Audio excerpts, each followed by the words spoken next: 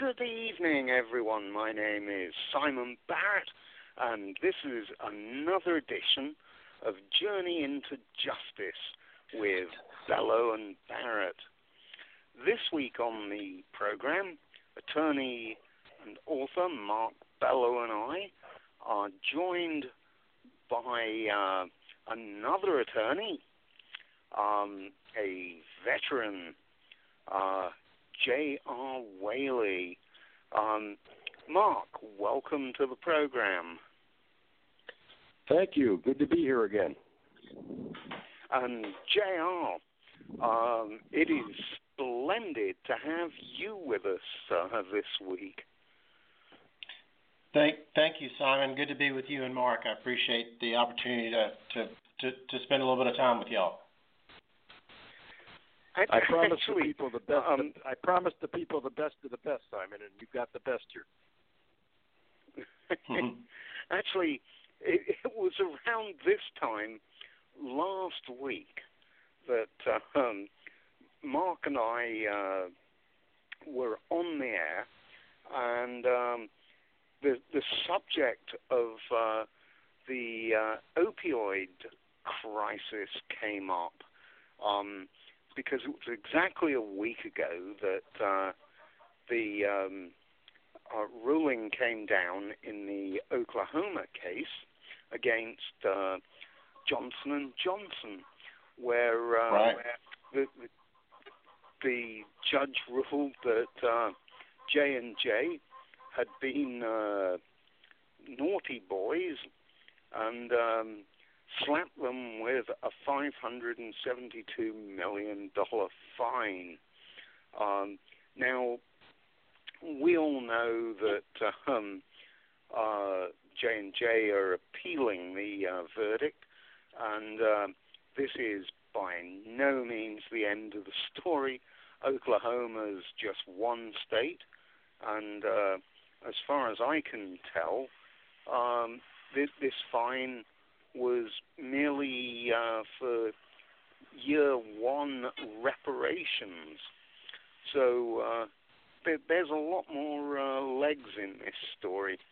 The question I have is, are we really looking at a replay of the big tobacco story? JR, you're involved in this litigation. Give us the thumbnail sketch of what's going on. Sure. Well, Simon, like you mentioned, this is a huge litigation that is really impacting all of our citizens. And when you think about the scope of the problem, just to put it in perspective, about 115 people a day die of opiate overdoses. And so the emotional and spiritual and economic costs of this crisis that our country is in is really unfathomable. And so beginning several years ago, the litigation began. It began somewhat from an individual perspective, where some lawyers had started litigating on behalf of individuals who had become addicted to opiates, primarily because of prescriptions. And we all kind of remember back, I don't know, maybe 10 years ago or so, that it seems like you would go and get a tooth pulled and you get a 30-day supply of oxycodone or OxyContin, and it was just that was really the beginning of it. And there's a reason why that happened. It was a very focused and directed marketing attempts by the manufacturers to create a market for treatment of pain, and it resulted in a lot of people becoming addicted to these opiates, and then they have morphed into not only prescription but also fentanyl and also heroin. And so when you think about how the process and how the problem really began back in that time, and where it is now with 115 people a day dying, it's unfathomable. So you asked about the litigation. Essentially, there are a few different players in the litigation, Simon, in different venues, in different places where they're suing. You mentioned Oklahoma earlier. Oklahoma and also the majority of other states are involved in litigation against the manufacturers as well as the distributors, and we can talk about that in a little bit. But J.R., can I stop you a second? Yeah, J.R., sure. I want to clarify something so the public understands what we're talking about. You mentioned opioids or opiates. Can you tell us the name brand drugs that people are taking that are the subject of this litigation? Well, primarily what the ones that we've heard about, all heard about, is OxyContin, oxycodone, hydrocodone, things like that that are pain relievers. Do they have other common names? Those primarily are the ones, Mark, that have been subject of most of the prescriptions. So, all of the oxycodone and hydrocodone and OxyContins, and those are primarily the ones that have been most popularly prescribed. And I think you're about to get into this, but I just want the public to understand that Oklahoma, while it's a substantial judgment, and we'll talk about the judgment and how sustainable it is, it's the tip of the iceberg. This litigation is going to be happening all over the country, is it not? Yeah, no, it is happening all over the country, and Oklahoma was the nation's first opioid crisis trial. And so if you're somebody, very first. I'm sorry. If you're somebody that is suffering from opioid addiction, or you're the loved one of someone who, God forbid, has died as a result of taking opioids or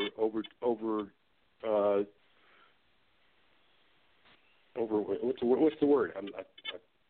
Just an overdose. Overdosing on opioids. You're not shut out anywhere in the country. This is a national piece of litigation, and these are national problems, correct? Yeah, it's really amazing. It cuts across all geographic lines, also socioeconomic lines. Any other way that we try to divide ourselves in this country, this crisis really cuts through all of that, and everyone is affected, and everyone has. It seems like either someone in your family, or you have friends that have, like you said, either lost people to overdoses or to addiction. And it's just it's an incredible epidemic that the government has claimed as a healthcare crisis in our country. And what type of claims are being made? I think you mentioned that. I guess. Yeah. My question is: Oklahoma was a lawsuit filed by the government against, I think, two manufacturers. One settled and one did not. Right? That's right. The maker. Or were there more? Purdue Pharma settled with Oklahoma a couple of weeks before trial for about $274 million. Purdue Pharma is the company that's owned by the Sackler family, and they are the ones that began selling and marketing OxyContin in a very aggressive way, and are really pointed to as the ones who began this marketing effort to make opiates or opioids very accessible for treatment of pain. And if the Oklahoma, go ahead. I'm sorry. Yeah, and then J&J also was a defendant in the Oklahoma case. So I think maybe it'd be helpful just to kind of talk about who is making the claims, for what, and what really the goal of the litigation is. That's what I was just going to ask you. In Oklahoma okay. for now.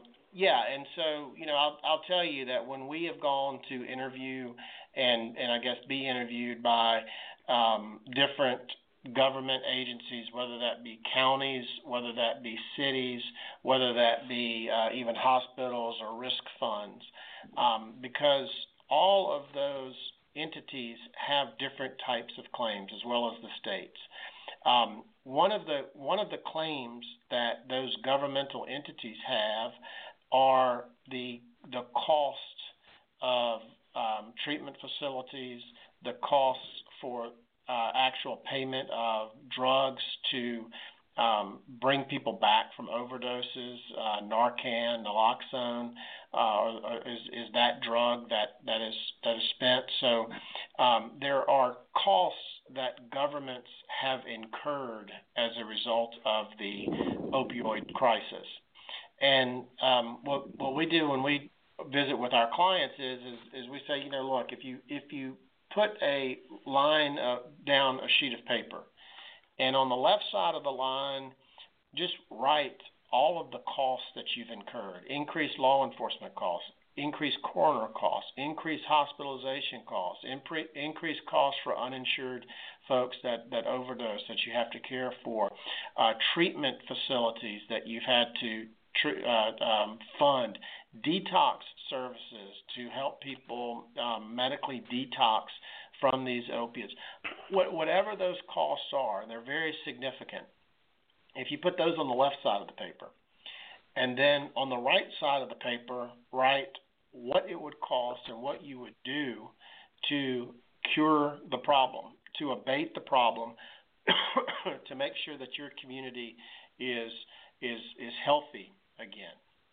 And the truth of the matter is that there's not enough money in the world to satisfy both sides of that sheet of paper, to pay back all the costs and to also pay for the treatment going forward.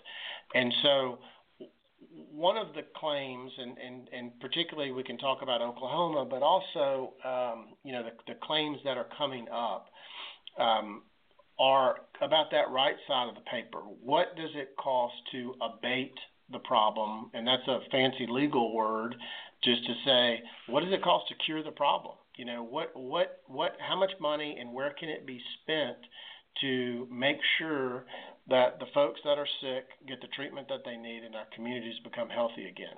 And so generally, those are the claims that are made by the governmental agencies. The governmental agencies might be the states. The majority of states in our country have filed suit against various defendants. Also, counties and cities have filed suit. Also, hospitals and unions and other risk funds that have incurred costs as a result of the opioid crisis have also filed suit.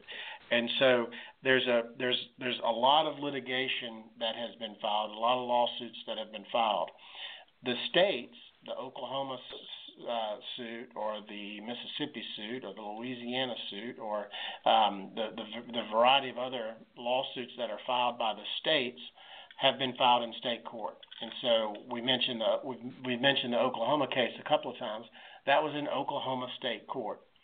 The vast majority of county and cities and union and hospital cases are currently consolidated in front of one federal judge in Ohio.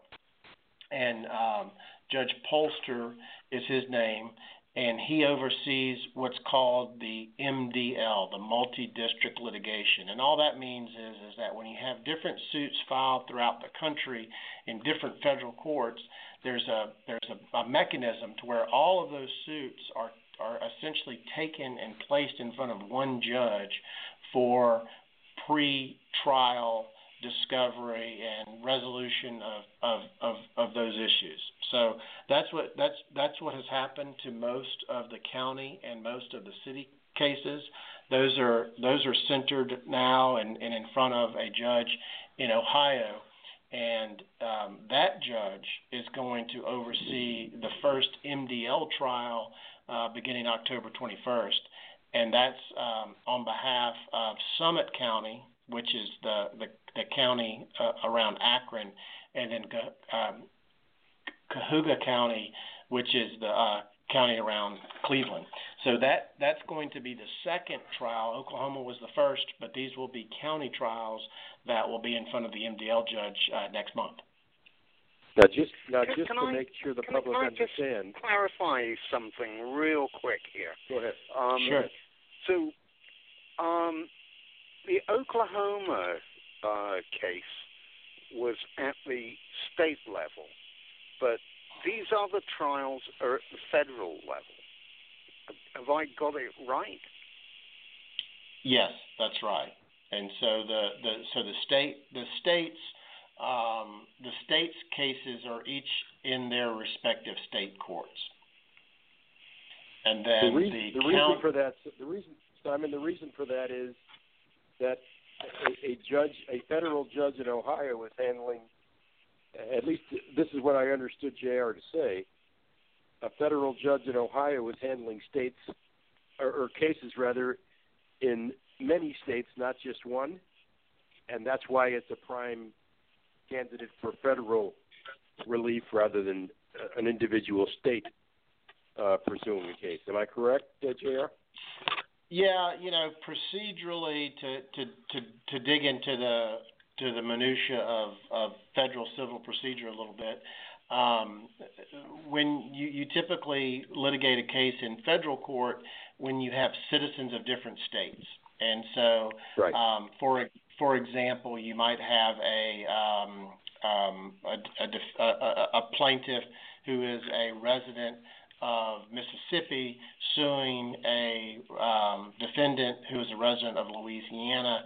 In many cases, the appropriate venue would be a federal court rather than a state court in Mississippi, and so that's what's happened with these. Yeah, that's what's happened with these city and county suits, is because there have been essentially lawsuits between and among citizens of different states, then those are appropriately tried in federal court, and then all of the federal cases are picked up and consolidated under the MDL procedure, the multi-district litigation procedure, in front of one judge to oversee all of the pretrial work. And just so everybody's clear, you mentioned the cost to the state and the cost to abate the crisis and the cost to handle from a government standpoint all the costs of managing a medical crisis. But the MDL litigation, as I understand it, also handles and is going to litigate the human cost here. A family loses their overdose, their father to an overdose of opioids. Those people can get an individual award. Is that correct? As could somebody who was who's alive but harmed or addicted to opioids and needs to recover. There's a individual cost to this that is going to be litigated as well. Is that correct? I'm sure there are those individual suits that are filed, Mark. The focus primarily of Judge Polster in the MDL courts has been on behalf of those counties and cities that have filed suit for the cost of abating the problem. So it's somewhat of a trickle-down theory with the idea that the counties and the cities and the states will obtain money for those treatment and for those abatement costs to help those individuals. Got it. There will be, or there won't I mentioned this at the very beginning of the program, and we never actually discussed it. I look at this, and increasingly, I just see a replay of the big tobacco story. Okay, tobacco wasn't addictive. Tobacco didn't cause cancer, and we all know how the story ended. It ended badly. This opioid crisis, I'm still trying to wrap my head around how the legal stuff is unfolding. Clearly, the Oklahoma case is unlikely to stand for very long. Otherwise, it's just going to become chaos out there. Is this big tobacco all over again? You know, it might be, Simon. It's probably too early to call it yet, but there are definitely similarities between that, between big tobacco and in this case. Many of the lawyers that were involved in big tobacco as attorneys general, like Mike Moore, who is the former Mississippi Attorney General, like Grant Woods, who is the former Arizona Attorney General, both of whom played key roles in the tobacco settlement, are also involved in this litigation, along with other lawyers that were involved with tobacco, Joe Rice being one who's a leader in this litigation, Barrett and Bud, Elizabeth Cabreza. There's many lawyers that have that tobacco experience that are also leading the litigation here. And so, you see a lot of the same players. So I think that's positive, because those lawyers were able to put together a resolution that has helped and really cut down on teen smoking in a dramatic fashion after the tobacco settlement. So that's one thing. The other thing that you mentioned is the marketing that has now been proven, at least at the trial court in Oklahoma, that these companies conducted to really push the product. And that, I think, has some similarities with tobacco as well. And so I think, yes, you're right to think that. There's certainly some very strong similarities. And then, time will tell whether or not it proves to be the case or not. J.R., can we talk about that for a second? You make that comparison. Simon mentioned tobacco is not addictive. Lie. Tobacco doesn't cause cancer. Lie. What similar marketing claims were made by the opioid manufacturers that Oklahoma proved to be maybe perhaps not outright lies, but exaggerations or stretches of the truth? Well, the judge in the Oklahoma case, his quote was that J&J, their quote was, engaged in false and misleading marketing, and that as a result of that, that they were embarked on, his quote, a major campaign of marketing that downplayed the addiction risk of prescription opioids, and then those companies trumpeted the concept of, quote, pseudo-addiction that was used to persuade doctors that patients who appeared hooked on opioids actually should be given more opioids for undertreated pain.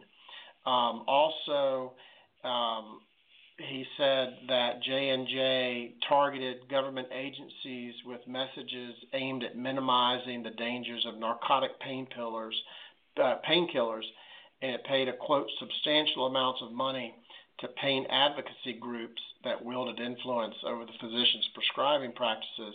And so in summary, the judge wrote that, quote, defendants' opioid marketing in its multitude of forms was false, deceptive, and misleading.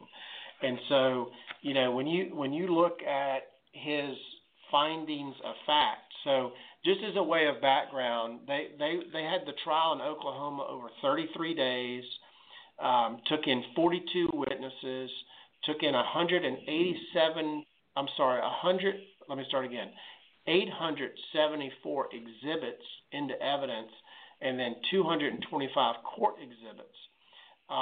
The judge wrote 58 paragraphs in his findings of fact, some of which I just read from, which took up half of his 42-page ruling.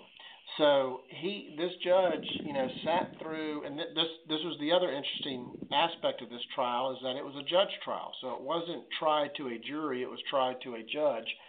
And this judge obviously, from all reports, took copious notes and was attentive throughout the whole trial and came up with a 42-page ruling, half of which were his findings of facts, that found that that J&J, at least, to quote him, was false, deceptive, and misleading. So, that's some pretty powerful facts that will probably bode well for other litigation. And around the country, the other litigation you're speaking of, Purdue and J&J are going to be the defendants, or are there other defendants as well? So generally, you can put the defendants into two different buckets. One bucket is the manufacturing defendants, and so the manufacturing defendants are companies like J&J, Purdue Pharma, Teva, and so they're the manufacturers of the makers of the drugs, and arguably engaged in these advertising campaigns to either push the concept of pain management through these opioids and undersold the addictive nature of the drugs. So those are the manufacturing defendants. The other large bucket of defendants are the distributor defendants. And the distributor defendants are companies like McKesson, Cardinal, AmerisourceBergen, primarily those three. And what the distributors did was they shipped the opioids. And so, the first reaction is, well, wait a minute, I can understand the claim, right, against the manufacturers, because they're the ones that manufactured the drugs and they're the ones that marketed it. So what's the claim against the distributors? Well, under the Controlled Substance Act, we have a closed system. And so what that means is that, as we all know from common experience, without having to read the law, you just can't sell a controlled substance out of your trunk or your car. That's a closed system to where it's tracked from the manufacturer to the distributor, to the to the wholesaler, to the pharmacy, and so each role in each person in that chain, in that closed system, has a duty to monitor where the drugs are going.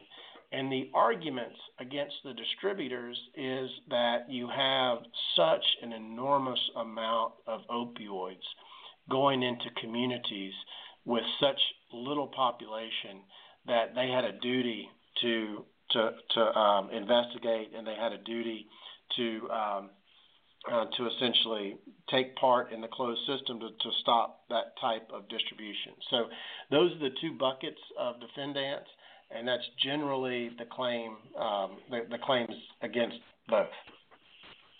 I don't want to get too technical here, but is that like a respondeat superior argument, or are they liable because the manufacturer is liable and they're it's. I think it's more of a, to use the legal term, a negligence per se argument. You had a statutory duty, and the violation of the statutory duty is the negligence. So that's the claim. Now, the important point I think to make is that the Oklahoma case was only against a manufacturer, and right. The court there relied on Oklahoma's public nuisance statute to find liability there. Well, tell us about the nuisance. I thought that was kind of a unique decision by the prosecutors to pursue under that act, and I think that had a lot to do with the positive result. Can you tell us about the nuisance statute and let the public understand what a public nuisance is in lay terms? Yeah, so the best, I don't know, Mark. I think a good example of a public nuisance is, you got a bar that blasts music into a neighborhood late at night, or you have some huge industrial agricultural concern that causes there to be noxious odors emanating through a neighborhood, or maybe some bad manufacturing plant that's kind of polluting the environment. So those are, I think, examples of nuisance that we could think of. The law recognizes that you can't just do anything you want and harm your neighbor.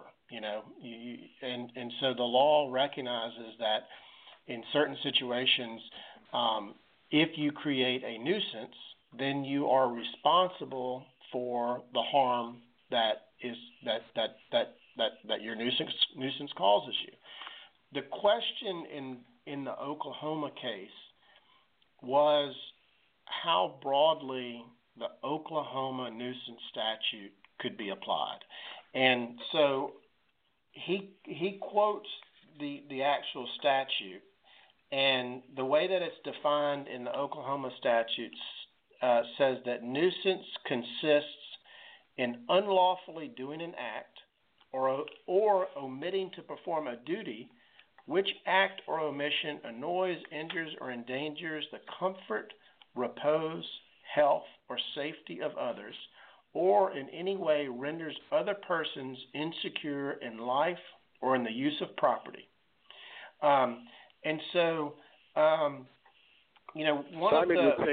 Simon would say, dumb that down for me, please. Yeah.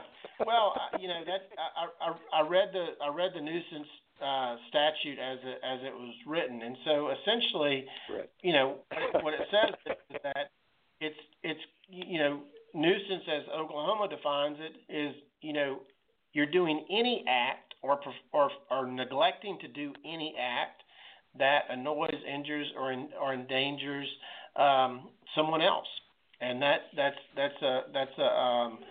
a simplified reading of the statute.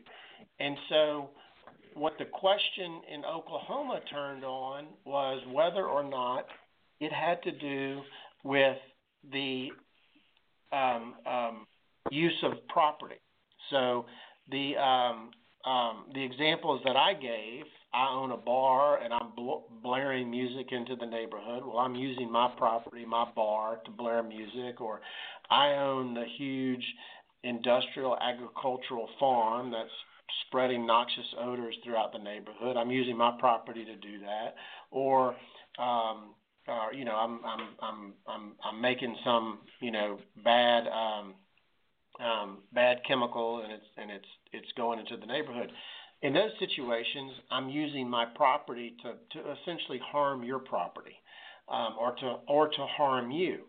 And so the question in Oklahoma was, and the defendants argued, well, that statute has never been applied in any situation but for use of property.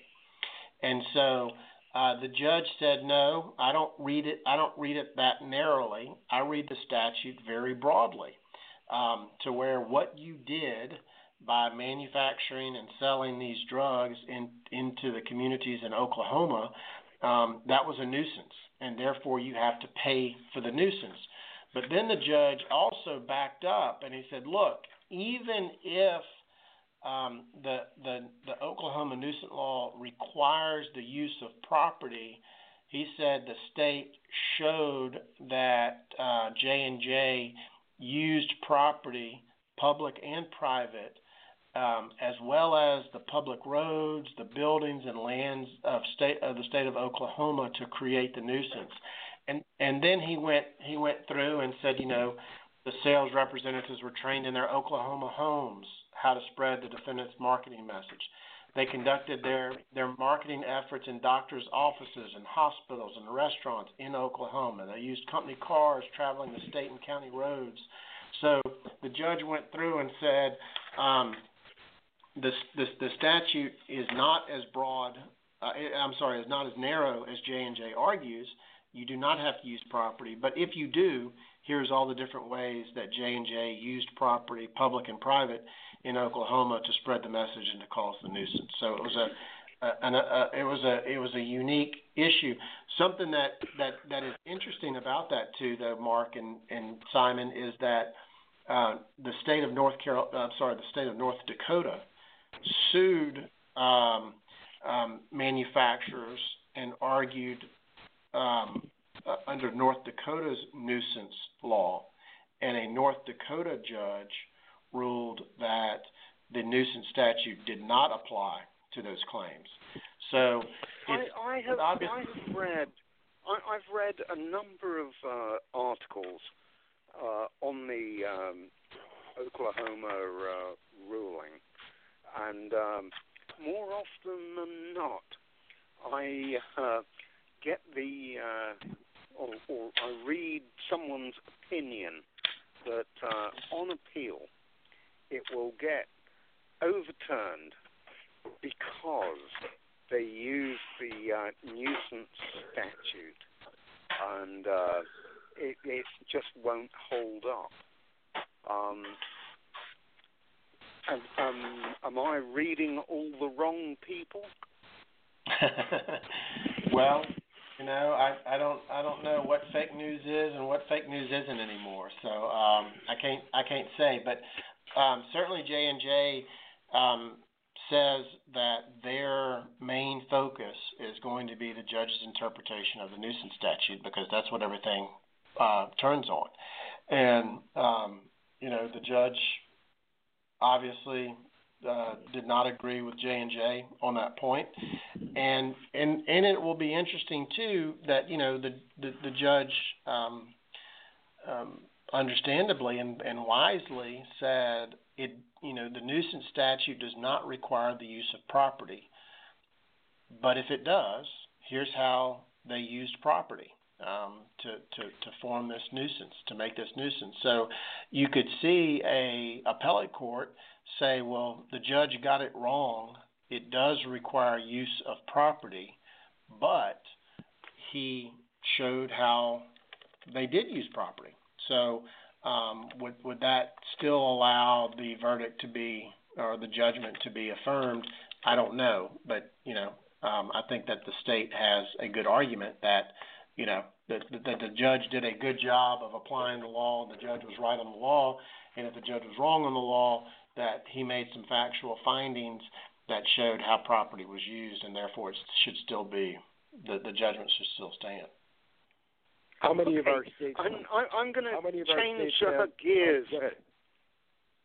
I'm going to change gears just a little bit. I have one follow-up question. Yep. First, Simon. How many states have in the country have nuisance statutes like the Oklahoma statute? I don't know, Mark. I know that most states do have nuisance statutes, but I don't know the number of similar. I believe that the North Dakota statute was identical to the Oklahoma statute, and so going forward, we're going to have a controversy over which state got it right. Correct? Right. You very well could. And what judge got it right? because if the Oklahoma and North Dakota statutes are the same, then obviously the two judges arrived at two different opinions on whether or not property was required. Right. Use of property. Go ahead, Simon. Okay, another thing that is just nagging at the back of my mind.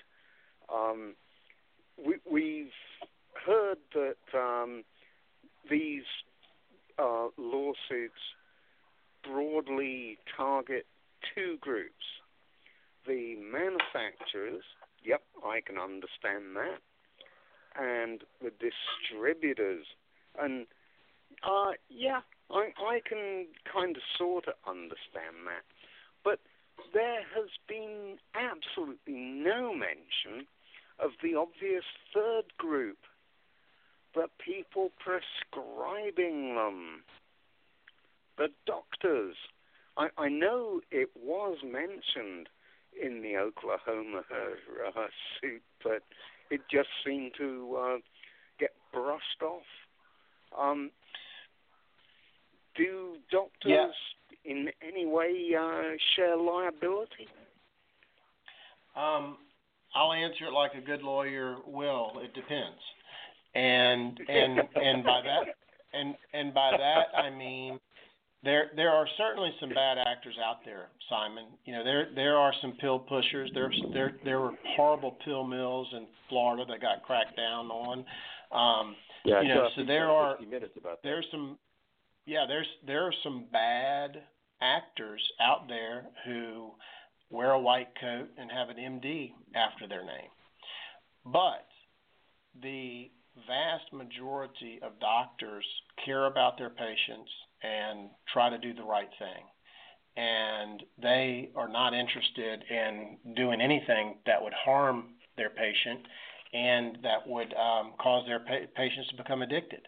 And the doctors are dependent somewhat on being fed and being provided good information and fair information. And when you have companies that target doctors with efforts and campaigns to convince the doctors that to appropriately treat their patients should not have pain, and to ensure that they don't have pain, they should be able to prescribe them this medicine, and then tell those doctors, don't worry about addiction because this stuff isn't going to have them addicted, and this is better than alternatives. Well, the doctor's a victim in that situation as well. You know, certainly not to the extent that the addicted person is a victim, but the doctor has been hoodwinked as well. So, yes, are there bad doctors out there? Yes. Should they go to jail? Absolutely. But that's a fraction of the doctors, not most of them. And and I've spoken to friends who are physicians, and they tell the story. They tell the story just like the lawyers tell the story, is that pain began to be taught as something that was inappropriate for your patient to experience. And a lot of interesting social commentary that could probably be made about our society now, about how none of us want pain for anything. But friends, of course that's anecdotal, just friends talking. But if you speak to doctors about this time period and about the messages that they were receiving, it all is true. And the industry made a point of pushing these drugs to relieve patient pain, and we believe did so in an inappropriate way with drugs that should have never been used for the common pain that they were used for, the toothache, like I said at the beginning of the show. Right. So I want to go back to a phrase you used earlier and try and get try and get to wrap my head around its actual meaning. Pseudo addiction. I mean, I really like it.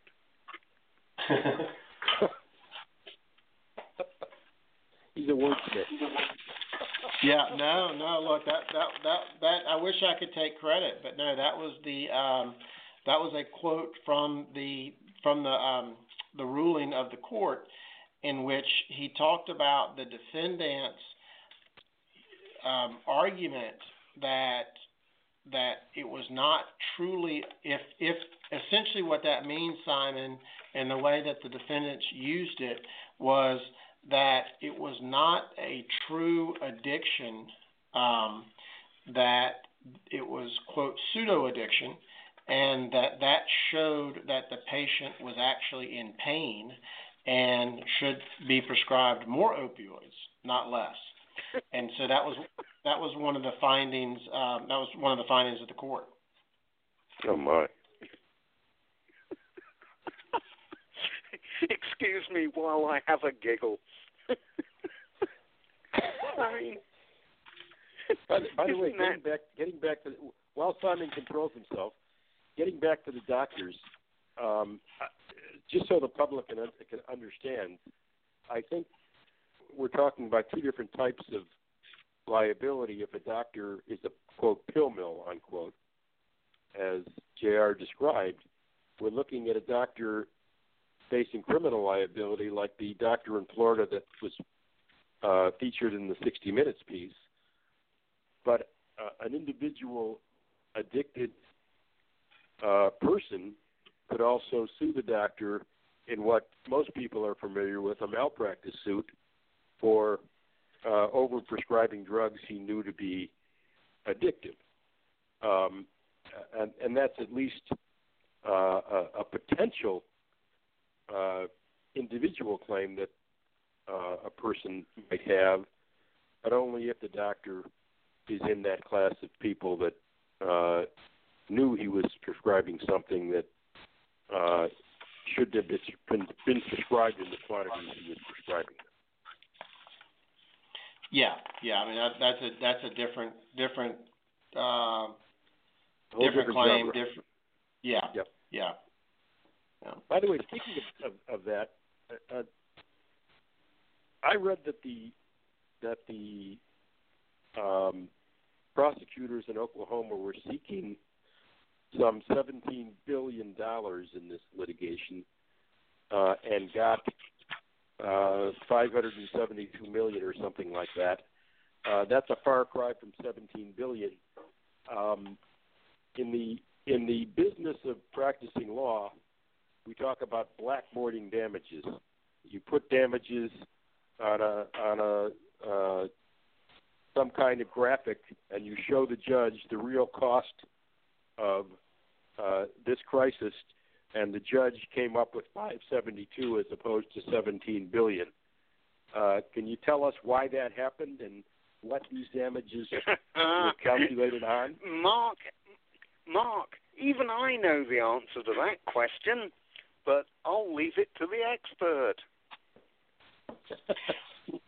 Well, what happened actually was that the court went through all of the different elements of damages and what it would take to abate the problem, and the number for year one was the $572,102,028, and his next quote was, and I'm reading from paragraph 60, he says, though several of the state's witnesses testify that the plan, quote, will take at least 20 years to work, the state did not present sufficient evidence of the amount of time and cost necessary beyond year one to abate the opioid crisis.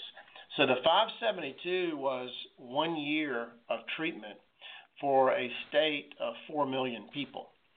And so the court there ruled that, well, there wasn't enough evidence, there wasn't enough proof made that you need more than year one. So that was the reason for the 572 rather than a larger number. So what if a year goes by and it's not abated, they do it all over again? Well, I don't know. Yeah. I guess that raises all kinds of interesting issues about the trial and everything else and what was proven at the trial and whether they can go back. But I think it's certainly a roadmap for future trials to get that bit of evidence in that this is what it's going to take for year one. And then as we start to clean up the problem, this is how many years it will take, and this is what we'll have going forward over a 10 or 20 year period. By the way, according to my watch, think, we only have 10 minutes left.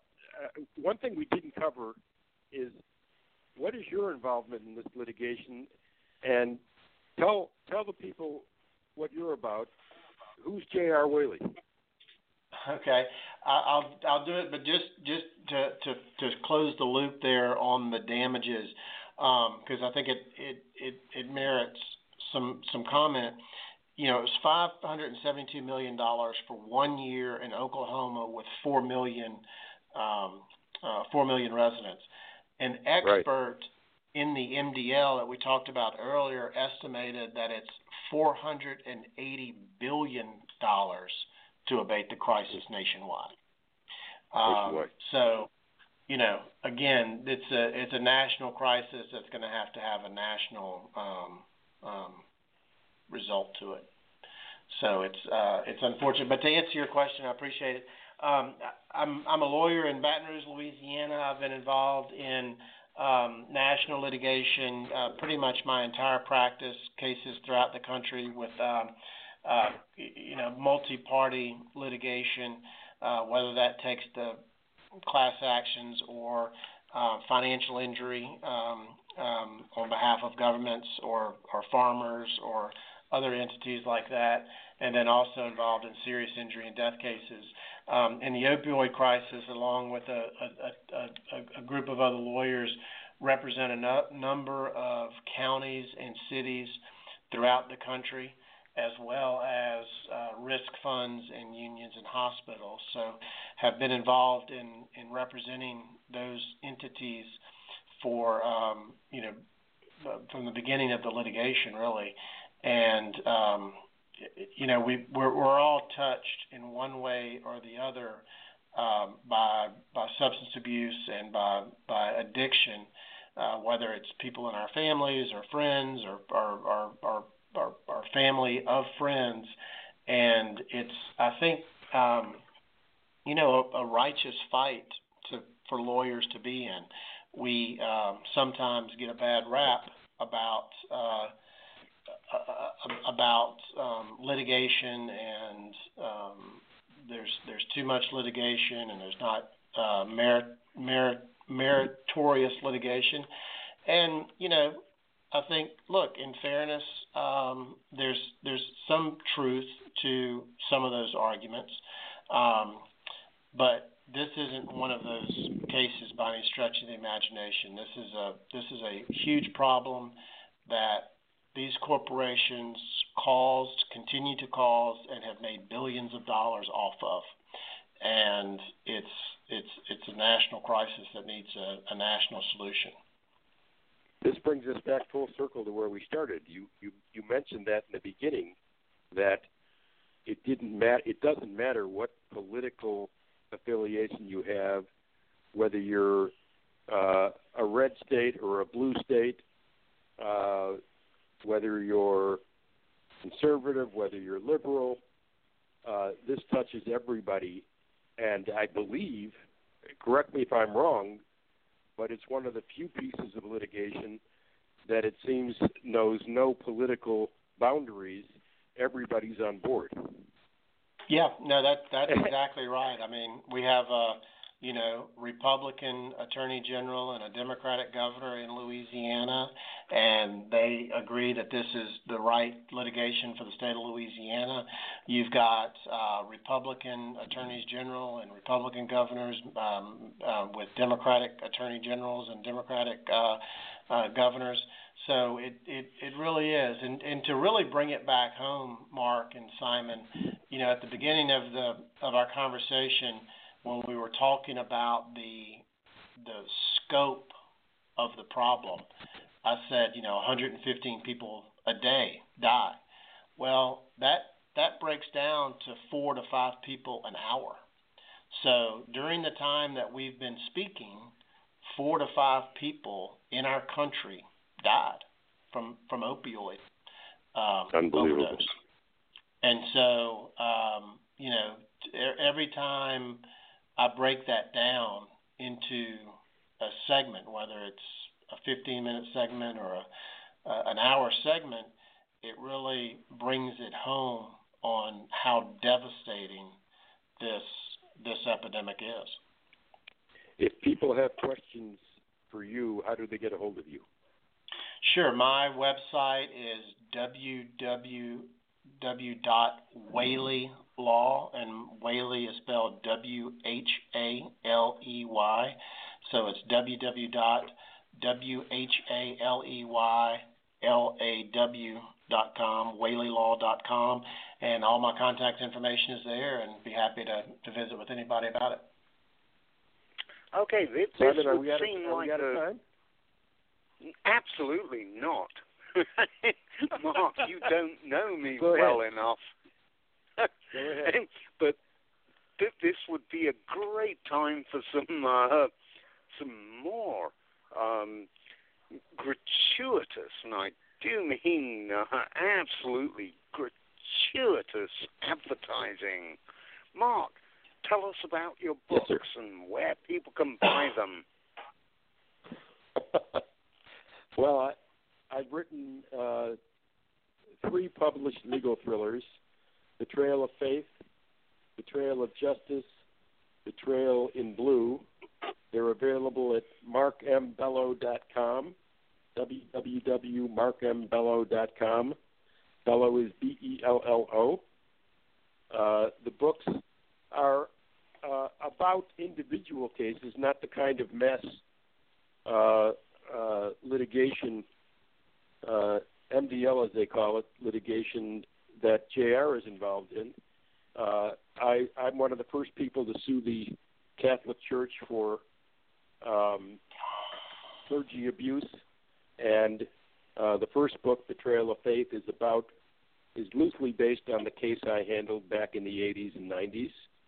The second book, The Trail of Justice, is about a bigoted president and a Muslim ban and a Muslim woman who is falsely accused of murder, and the president being involved in making sure she gets convicted even though she's innocent. The third book is kind of a follow-up to the second. It involves a white supremacist who tries to poison the city of Dearborn, Michigan, using sarin gas. He's chased to a northern Michigan town by a hero cop who was one of the heroes in Book 2, and the hero cop finds himself on trial for murder in the northern Michigan town that he chases the terrorist to. So they're a little different fare than the kind of stuff J.R. talked about tonight, but the average lawyer finds himself handling individual civil cases for people, individual criminal cases for people, and my hero lawyer, Zachary Blake, finds himself doing those two things. For people who like Steve Martini, John Grissom, Richard North Patterson, Linda Fairstein, people who like legal thrillers will love my books. And thank you for asking. I will attest. I will attest to that. Mark is a damn fine writer. So, Mark, you thought we were just about out of time. Boy, have I got a surprise for you. I'm looking at the clock, and we've got 30 minutes and 4 seconds left. We're going an hour and a half today? Yeah, I think so. I rather like this. I like this subject. So if it's okay with you, gentlemen, I vote we continue. Sure. J.R.? Yeah, sure. J.R., we've asked you a number of questions. I'm sure we haven't asked a question that you wish we would have. What's the question and what's the answer? Well, there's a lot of interesting issues going on in this case because of its complexity and because of how massive it really is. And one of the things that the leadership has asked for, when I say leadership, the MDL, the multi-district litigation judge, appoints lawyers to lead the case. And are you one of those lawyers? No, I'm not. He's appointed a fine group of really stellar, some of the best lawyers in the country, who are leading the case. And one of the things that they've done, which folks, I think two things to be on the lookout for that should be coming down the pike pretty soon. One is the lawyers, the leadership have asked the court to certify a negotiation class. We've all gotten cards or emails saying that we were part of a class. We were part of a class action. And so generally we know what that means. But these cases are unique. They're all filed separately. There's about 2,000, if not, there's more than 2,000 individual lawsuits on behalf of individual governmental entities that have been filed and have been consolidated in front of Judge Polster in Ohio. And so you can imagine the disparate interests, in a sense that you got a lot of lawyers, you got a lot of entities, you got a lot of folks trying to figure out how to solve this problem. And what the leadership has done is ask for a negotiation class to be certified. And it's really a unique animal that has never been done before. And a lot of folks are watching exactly how it happens. Typically in a class action, what you do is you have a litigation class or you have a settlement class. And so the litigation class, under the rules of civil procedure, have to satisfy certain issues, as well as a settlement class. There's just certain factors that a class action has to meet to actually be certified as a class. And one of the interesting things is that the leadership has asked for a negotiation class for the sole purpose of negotiating with the defendants for a global resolution. Oftentimes in cases like this, you can understand if you're a defendant, if you settle, you want to be done with it, right? You don't want to settle with some of the parties and then have others still litigating with you. So understandably, the defendants want some type of global resolution. And then, the rules on how it be set up are pretty unique as well. The proposal is that if there were a settlement, 75% would have to agree to it, and there'd be some allocation of populations and things of that nature. So it's a very unique situation that has been proposed. Judge Polster had a hearing about it. He appointed interim counsel, and so that's something that you might see in the news soon about a negotiation class on behalf of the city, and that would be on behalf of the cities and counties. That would be an enormous amount of money, would it not? I would think so. And that's the other thing, Mark, about the ability of some defendants to pay really what it would cost to fix. Some of these defendants just don't, while they're multi-billion-dollar companies, they may not be large enough to withstand some of this, judgments like this, and/or actually pay for a full settlement. Which kind of leads to the next thing that you will see in the papers, in the internet, likely soon, is Purdue Pharma, according to published reports, is in settlement negotiations with the states and the cities and counties to try to resolve all claims against Purdue Pharma. According to the published reports, Purdue Pharma, as well as its owners, the Sackler family, have offered in between $10 to $12 billion to resolve all claims against Purdue and the Sackler family. The Sackler. Actually, I believe also the Sacklers have also offered to just walk away from the business. They don't want anything more to do with Purdue Pharma. Yeah, my understanding of how it's been reported is that would be part of the agreement, is that the Sacklers would no longer be involved with Purdue Pharma and perhaps some of Purdue Pharma's subsidiaries or other companies that the Sacklers might own. So didn't I read that involved the Chapter 13 as well? It might.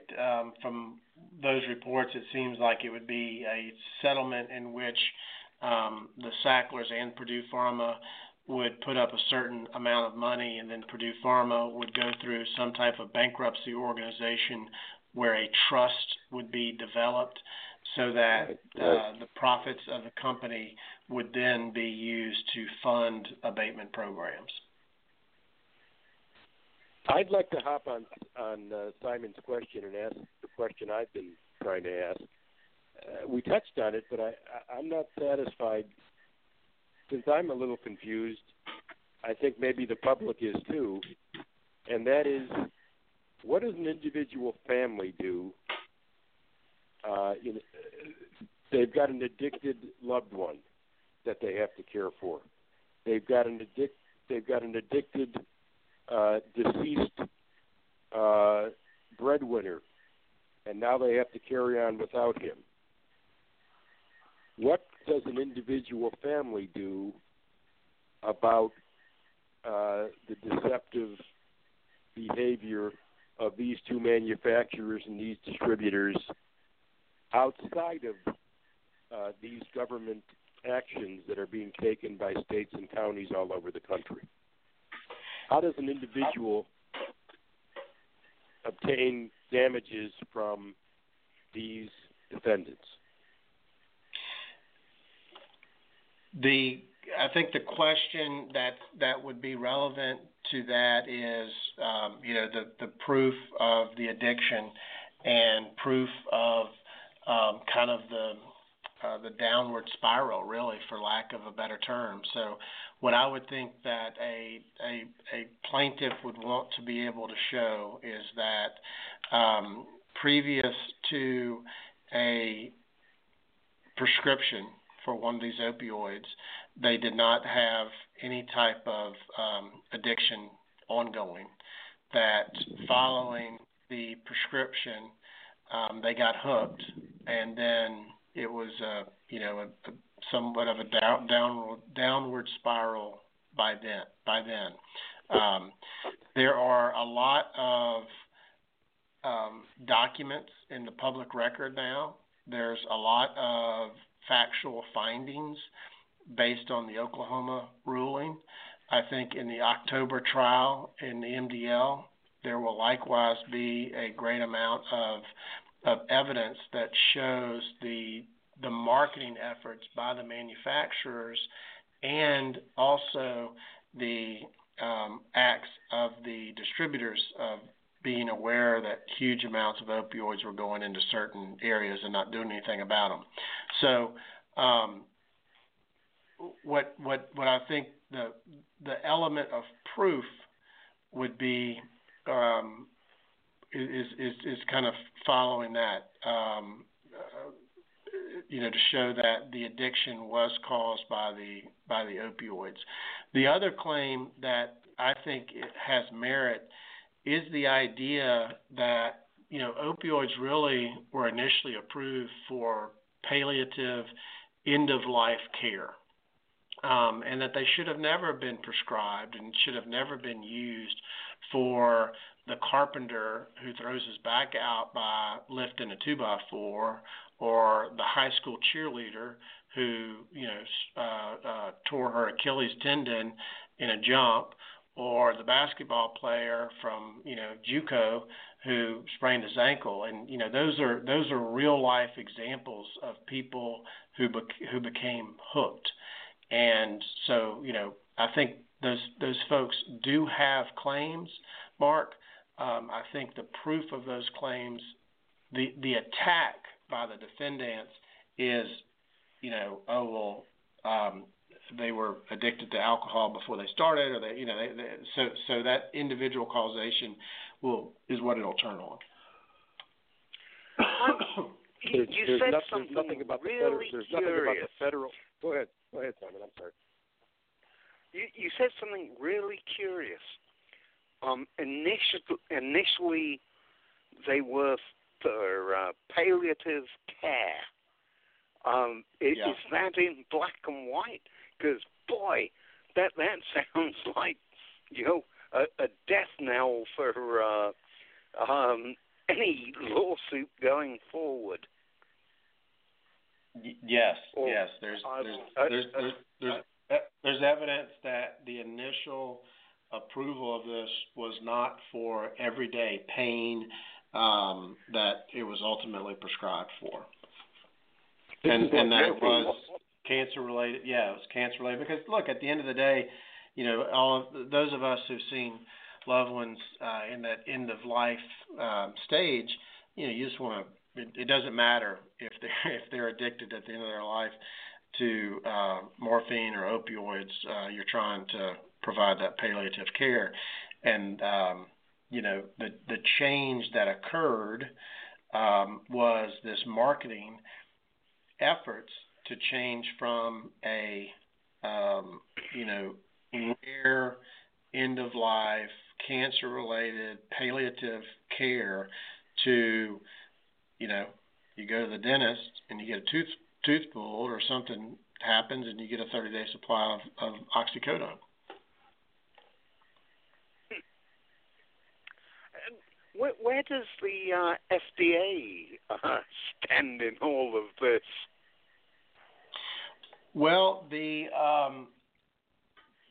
one of the interesting things that has come out from this is the ARCOS data, ARCOS, and the ARCOS data is from the DEA, I believe, and they have shown where the prescriptions went.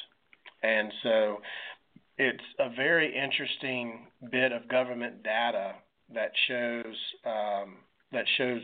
really the prescriptions and where they went, and part of that is part of that makes up the claim against the distributing defendants, that if you have pills just being dumped into small West Virginia towns with nothing for a population, then that ARCOS data has helped prove exactly where it is. In regard to the FDA, I think those of us who've been involved in litigation like this, know that unfortunately our governmental agencies don't do a good enough job sometime of protecting consumers. Can we expand on that a little bit? The drug is brought before the FDA for approval. It's approved, let's say, for prescription to people who are in near-death situations. How does the FDA know that it starts being prescribed more broadly and starts being used by the basketball player with the sprained ankle? How could the FDA know that?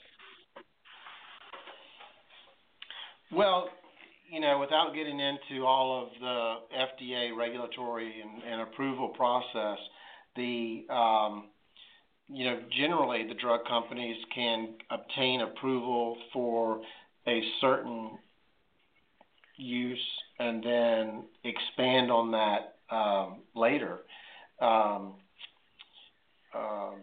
And so, some of it is off-label use, but then also, as the court in Oklahoma has said, is that, after about 96, the pharmaceutical industry started targeting primary care physicians with their marketing efforts to convince the doctors to prescribe opioids for chronic non-cancer pain.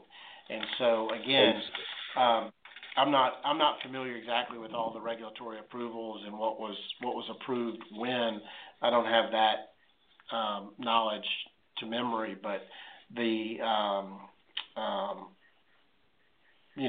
efforts expanded.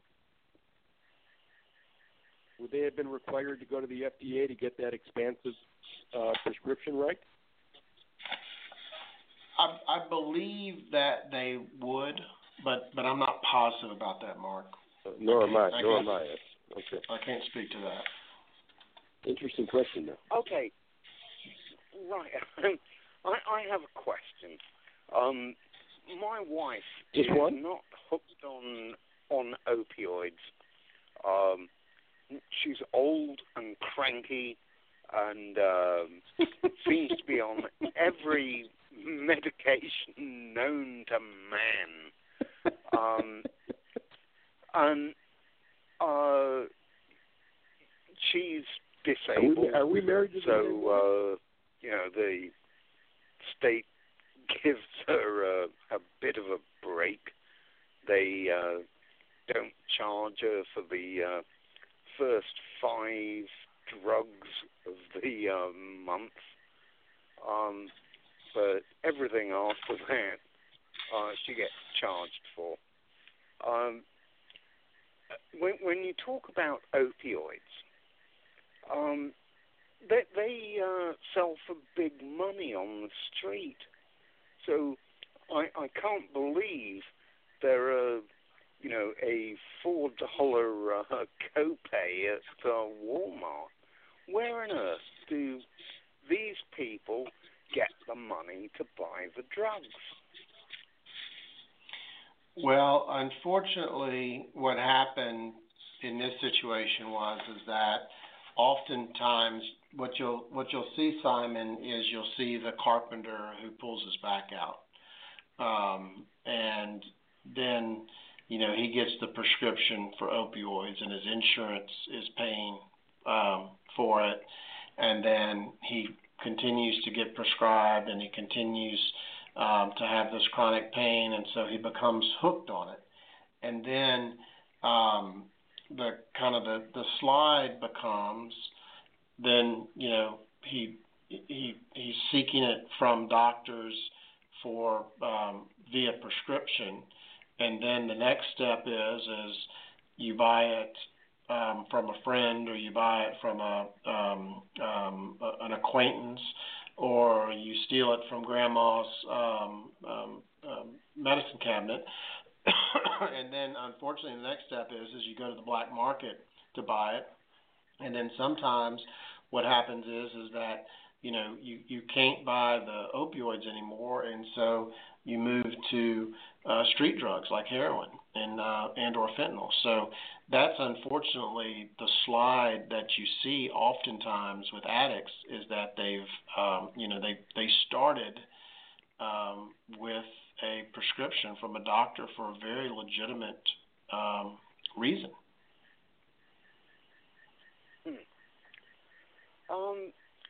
Here's a useless piece of information.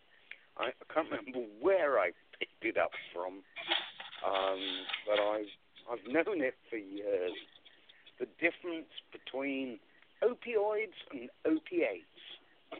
An opioid is man-made, an opiate is occurring in nature with a little bit of refinery. Did you know that? Yes, and we often use them interchangeably, but yes, you're right. So, anyway, J.R., you mentioned that they started out with a, quote, legitimate prescription.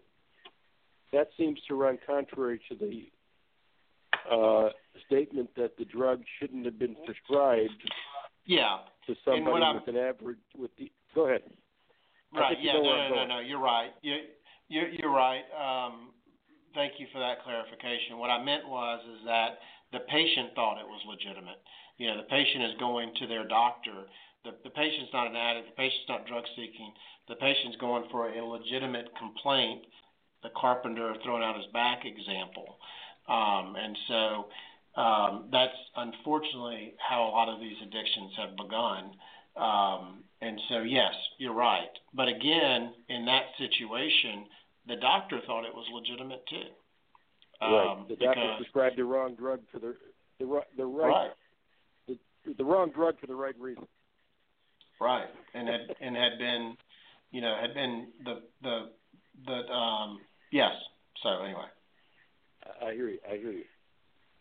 Interesting. Okay, if you look at a map of the U.S. and you look at the places where opioids are the biggest blight, why are those particular states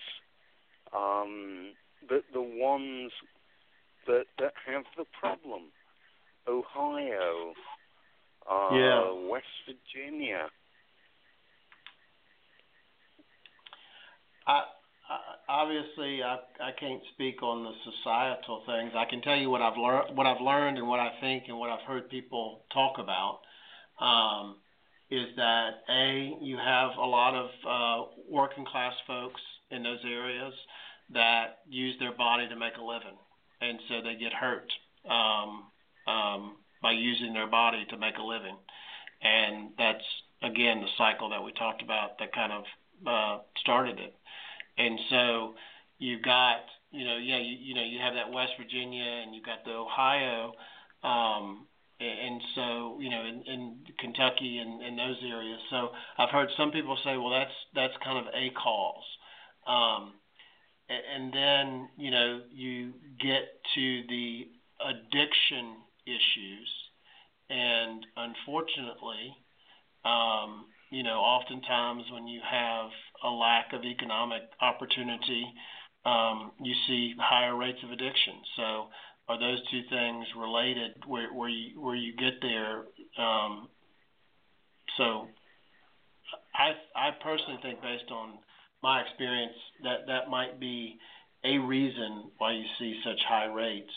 And in particular, Simon, you talk about those really some underpopulated areas, and this is where the claim comes in against the distributors, is that there are small towns in West Virginia and rural Ohio that were just receiving millions of pills for populations of 4,000, 5,000, 6,000 people. Mm. It makes me very sad. I mean, makes me very angry. Yeah, well, that too. Why would society allow this to go on and on and on? Money. I want the money. It's a rich man's world. Aha. Go ahead. I mean, it must have been obvious to someone in the supply chain, you know, a town of 10,000 people doesn't need 30,000 oxycodons. But apparently, JR, would you tell Simon what size companies Purdue and Johnson & Johnson are?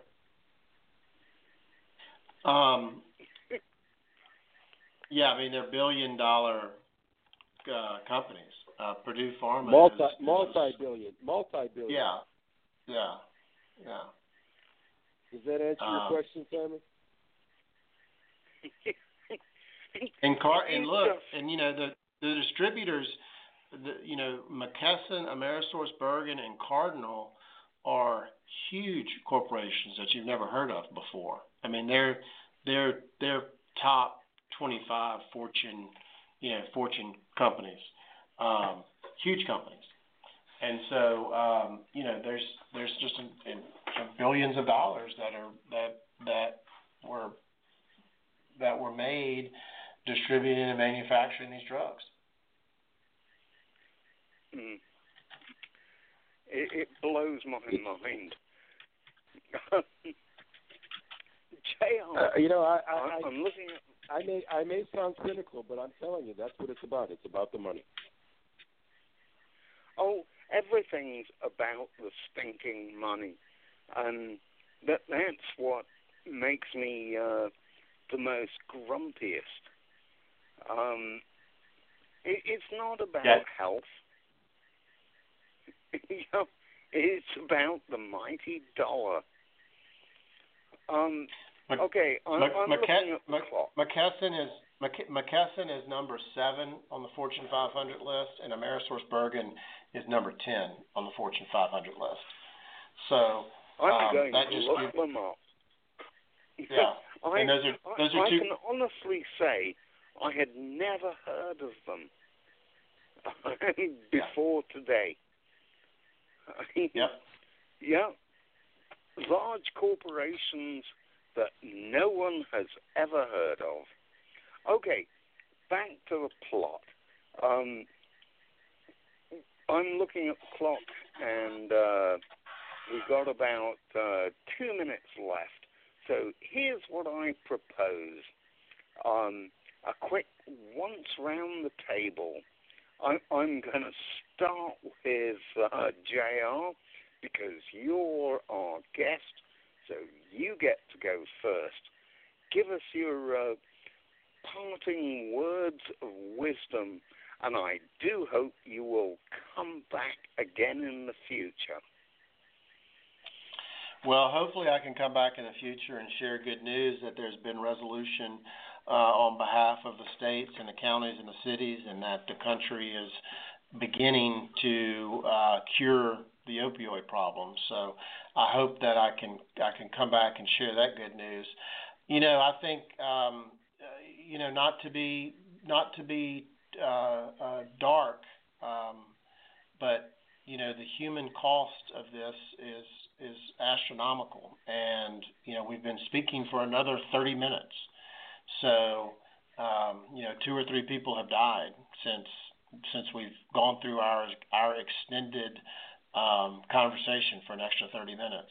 And so I would encourage the listeners to really pay attention, and most importantly, as citizens, if there is a settlement, ensure that the monies that are obtained in any settlement are used for the identification and treatment of addicts in a evidence-based way, and that the money doesn't get sucked up into some general fund and is used to fix potholes. So what I'd encourage the listeners to do is pay attention and keep the politicians' hands out of the cookie jar, and make sure that the monies used go for the purpose that it's intended to.